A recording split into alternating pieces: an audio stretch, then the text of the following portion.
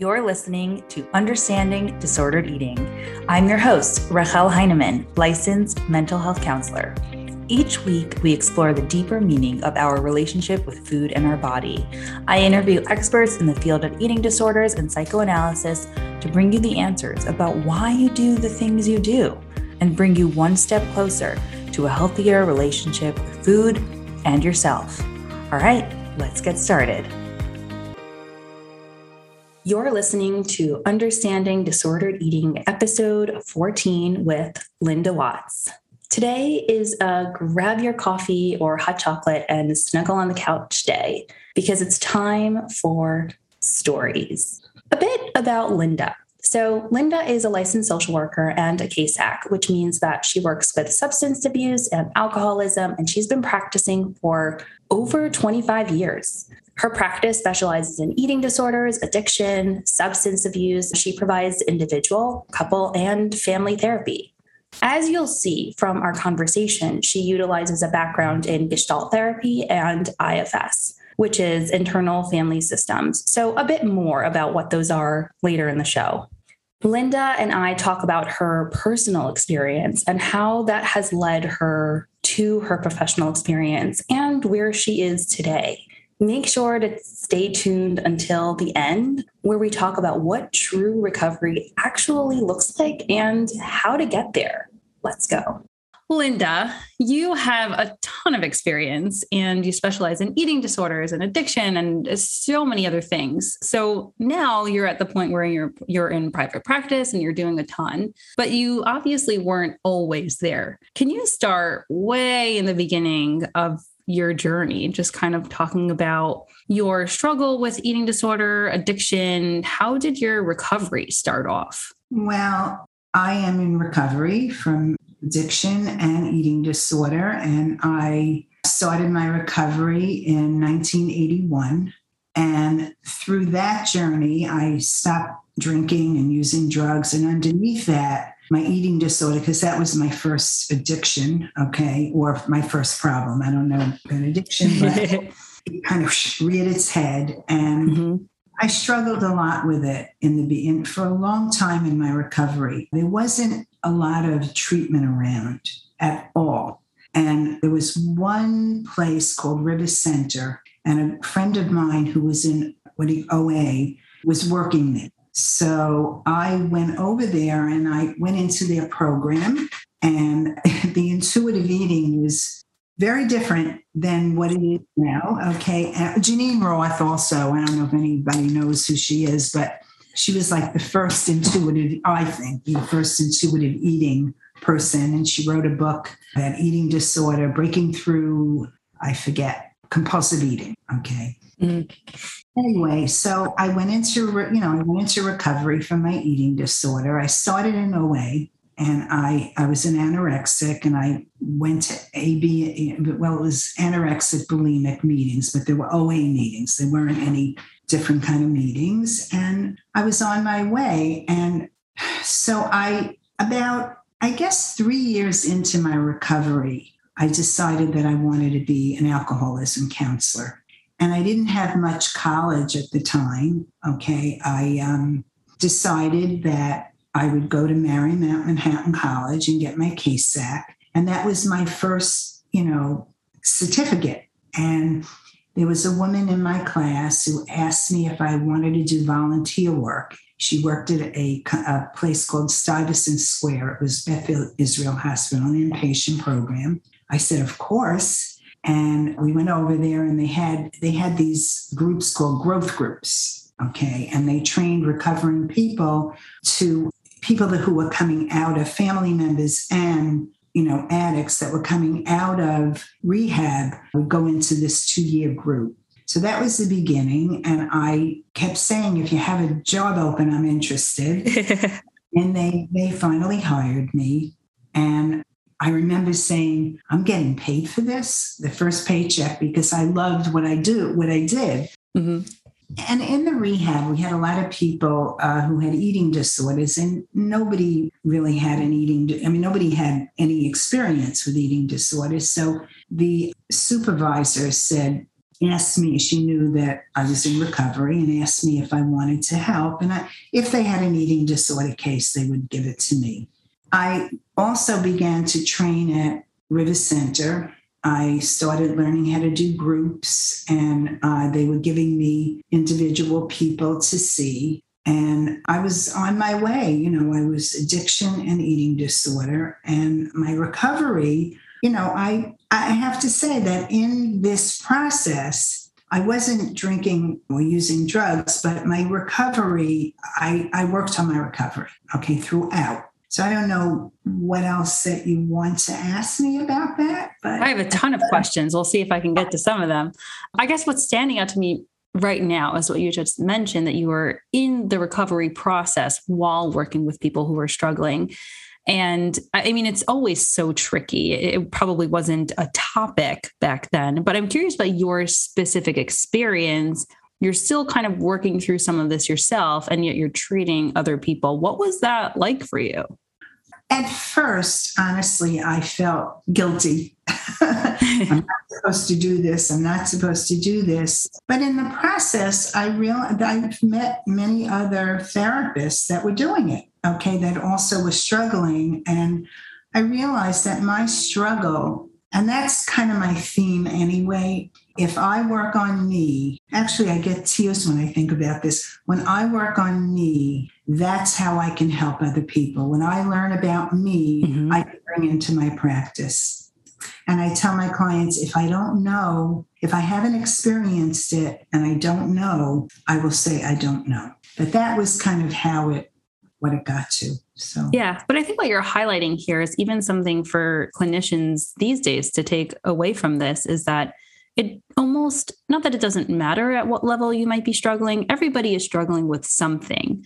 But if you have your own therapist or your own group or your own support system that you can check yourself and make sure that you're doing okay, you're looking inward, you're making your own progress, then that's the ultimate that you can do for the people you are helping. Mm-hmm. Yes. And, I was in supervision, I was in therapy. Yeah, I agree with that. I think it's important. I self-disclose actually also. I think it's really important. And what I get from my, the addiction and eating disorder. I don't go into my story, but when I say I'm in recovery from an eating disorder or from addiction, the clients go, I'm so happy that you understand me, Like a sigh of relief almost. Yeah, that's been my experience with it. And it's a connection. Absolutely. In my opinion, that's what therapy, the most important thing is the connection. Okay? Definitely. You can't go anywhere. Exactly. Yeah. I'm curious about something that you had mentioned before about the 12-step. So right now there are so many different treatment options, and we know there's so much more for the treatment of eating disorders. What was your experience in 12-step in terms of the way that they approached eating disorder recovery, and how does it differ from, say, treatment now, if at all? Well, that right now there's a controversy, and yes. That's kind of why I'm asking, Linda. Is it an addiction or is it not? Mm-hmm. I believe there's an addictive component to it. Mm-hmm. And there definitely is. As far as the 12 steps, that's kind of tricky. My own experience was that I went to anorexic bulimic meetings. That was helpful for me. Mm-hmm. But when I went to regular meetings, it wasn't anything about intuitive eating. It was giving people a food plan and weighing and measuring and all things that I'm totally against, that perpetuate the eating disorder. Right. For addiction, it might be a little bit different, but even in addiction, I think that the 12 steps, if they were written today, they might be written differently, but there's a lot of very critical stuff and re-traumatizing. That's what I believe. And I notice that at meetings, and I don't think that's helpful at all. If my clients are in OA, I tell them that I'm really not a component, I don't really like it, but if it's helping them, okay. But I believe in intuitive eating, and I use, when I use Gestalt and internal family systems, and it's very different. Yeah. So let's talk about that. Yeah, I'm starting a group tonight, 12 steps and IFS. So, and it's other therapists that are in the group. So I can tell you more Yes, please. Can you? Yeah, very interesting. Yeah. So I haven't started it yet, though. Yeah, absolutely. You had mentioned the Gestalt and IFS, and I want to unpack that a lot more. I know that first you came across Gestalt and you did a lot more of that. For people who have no idea what that is, they've never heard of it, what's been your experience of it? How have you stumbled across it and utilized it in your own journey?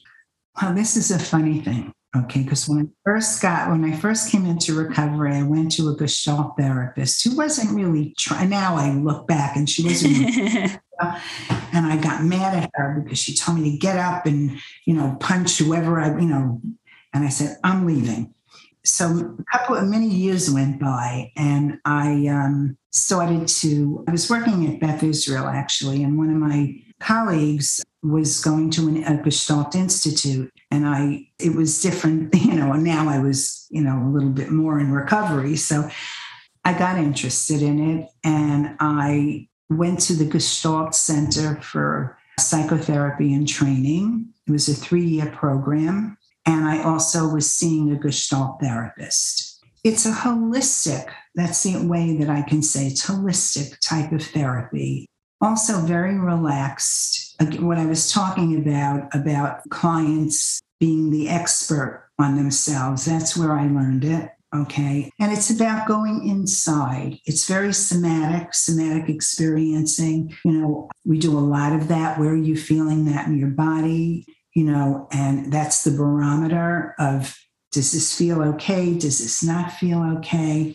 And also present, it's staying in the moment. Okay, we look back, but we don't stare. However, if there are some issues, the chair work is beautiful. You put the parents in the chair, you put even if they're not there, you visualize it. Mm-hmm. You can put a group of people in the chair and talk to them and be them. You go back and forth and be them. And I found it just very gentle and loving and kind. I no longer am in therapy with this Gestalt therapist. I want to add something to Gestalt, which I didn't add before I move on to IFS. Yeah, please. I believe that you can just go so far with therapy, and then everything else is more of a spiritual recovery. And I really, really, and I'm not talking about religion, okay? I'm talking about a higher self.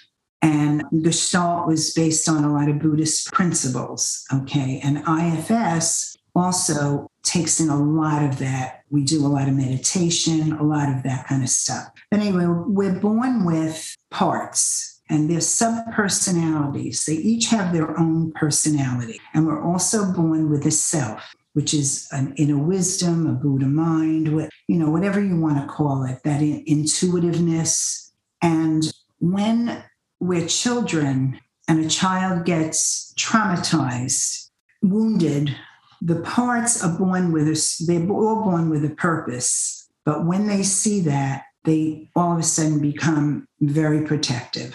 So they can become an eating disorder. They can become addiction. They can become anger. They can become, God bless you, they can become fear. Okay. And we also believe that one of the parts is called an exile. There's a protector, there's a firefighter, and I'll explain that, and an exile. So the protector manages. It's managing the pain of the exile, of what happened, okay, of the trauma. And to protect that, they usually exile a young part of us, okay, because if it comes out, they're afraid it's going to upset the whole system. And they won't be able to handle it. When the managers, I hope I'm being clear. I don't know if I'm not. Yeah. Okay. When the managers are not kind of working, we go from one to another, the firefighter comes in. And it's also a protector, but what the firefighter does is when the manager can't manage what's happening with the exile, it's, flooded. The firefighter, which could be an eating disorder, could be anger, could be addiction, comes in and puts out the fire, okay, and pushes the exile back. And many of us, grow up with these young parts of us. They're parts, they become protected parts. They're firefighters and this little person, right? And we're behaving, even though we might be a certain age, we behave in a way as a child would. We don't know how to handle it. So it's still going on. It's still, the exile gets stuck and the parts get stuck in the time and place when the wound started. Mm-hmm. And the healing, and it's just the most beautiful, usually what we do in psychotherapy is we say, okay, this is what happened. Now what do we do? And we kind of push the parts away. We push the feelings away, okay, instead of getting right to them. This is so different. We work with the parts because we can't go to the exile unless we get the parts' permission, okay? Mm-hmm. And we work with their fears. What are they afraid would happen if we went to the wound? And when we have permission from the exile, from the protectors and with the firefighters, we work with the exile and we literally have them tell the story, what's going on, talk about the wound. I had someone yesterday talking about a death of a mother, okay, and when she was a teenager, and we went through whatever happened, that she never really was able to have support about. Her family didn't support her and what happened to her. And we did what we call a unburdening, which is we first witness the exile, okay, we witness what it has to say, and then we bring it into 2021. We ask it if it would like to come into 2021. And all the burdens that this particular person had around the death of her mother, we ask the exile to pick water, earth, the elements, water, earth, fire, and... Is it wind? Air, right, sorry. Okay. And we gather up the burdens and we send it into whatever they pick, and we replace it. What would you really like? That's the healing. What would you really like? Okay. And we replace it with something else. And it sounds, Dick Schwartz sometimes says it sounds woo-woo. Okay. He'll say woo, right? But it does a little bit. It does, but it really, really is the most. I suggest, and anybody that's watching this, if you can go to, and I'm not promoting it, okay, but I'm asking because I think it's beautiful. Go to the IFS website and just he talks about it. I'm not a teacher, so I'm really not allowed to do any of that kind of stuff. But he talks about it, and you'll get more of an idea. Yeah, and I can link to it in the show notes for people so that they can have a direct link to the website. Yeah. And in my experience, there's been a lot of trauma when I was little, and my addiction, my eating disorder. An eating disorder is, the protectors are not bad.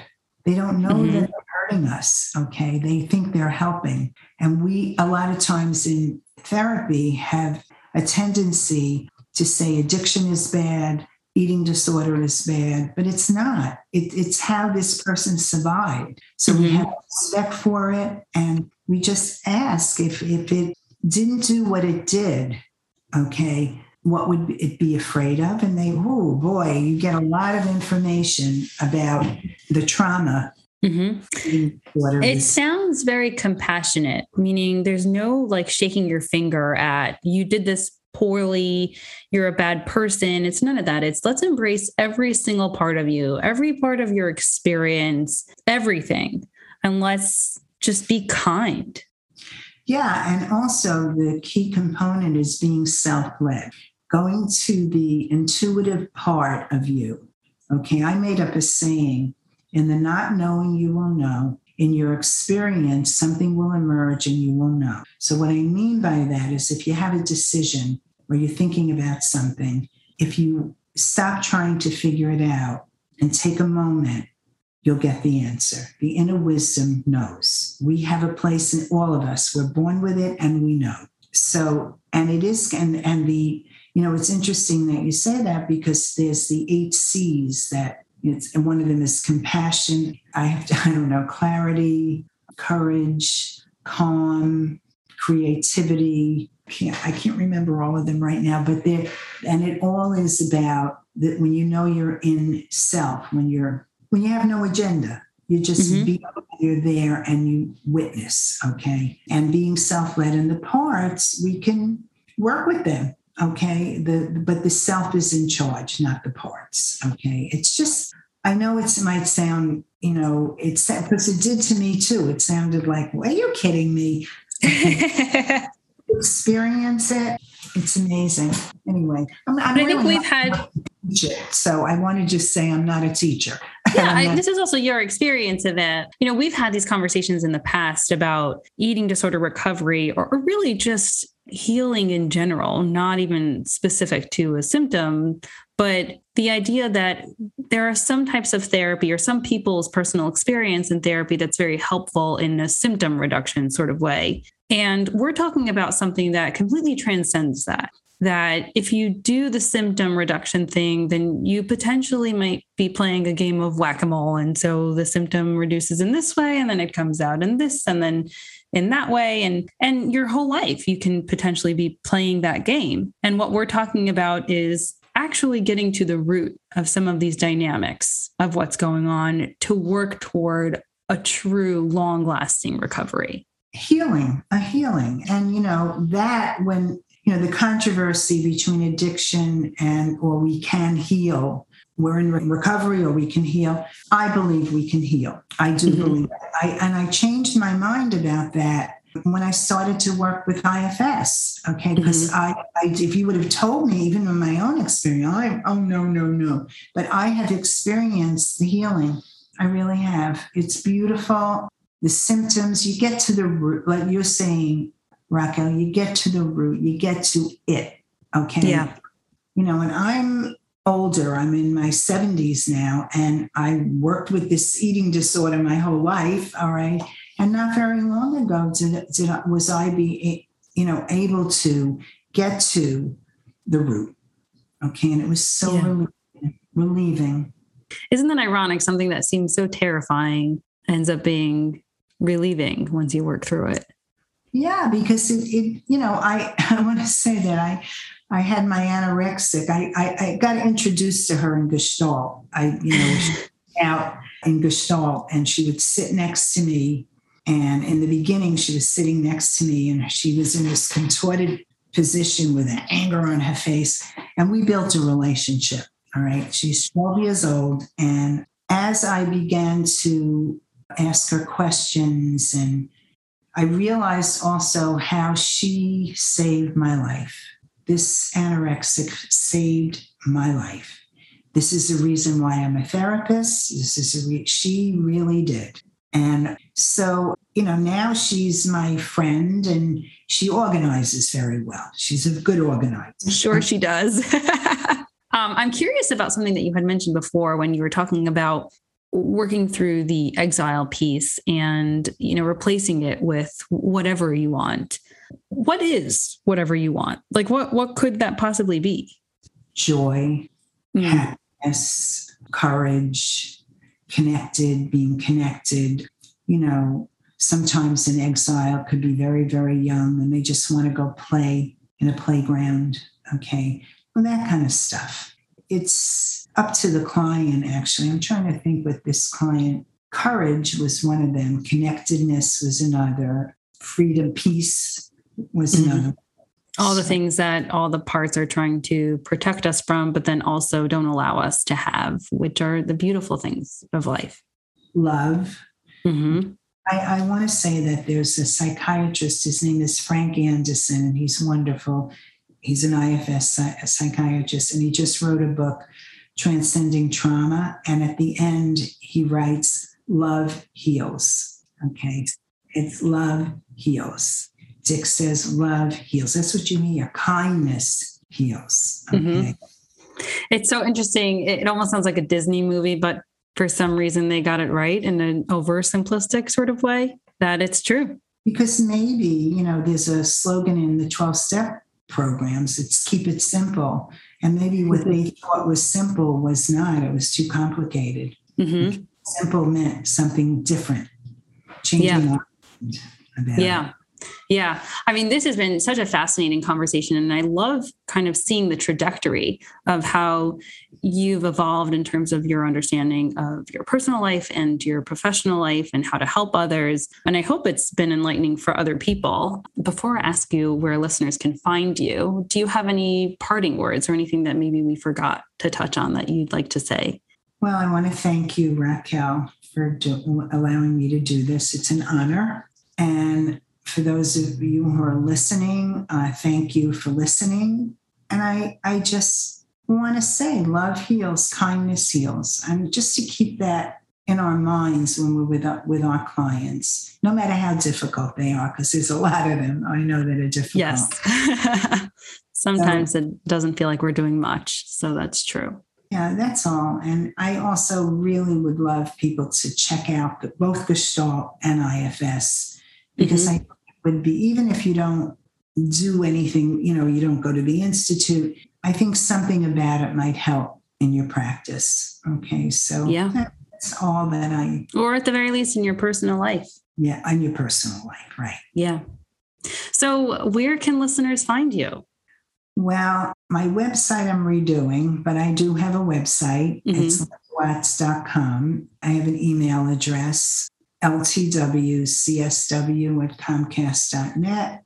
And my phone number is 347-256-6242. And I am only doing virtual right now. I live in New Jersey, and I have an office in New York on 40th and West. And I can't really get to it now, but I will be back in New York. But I do mostly virtual now. Okay. That's amazing. Thank you so much, Linda.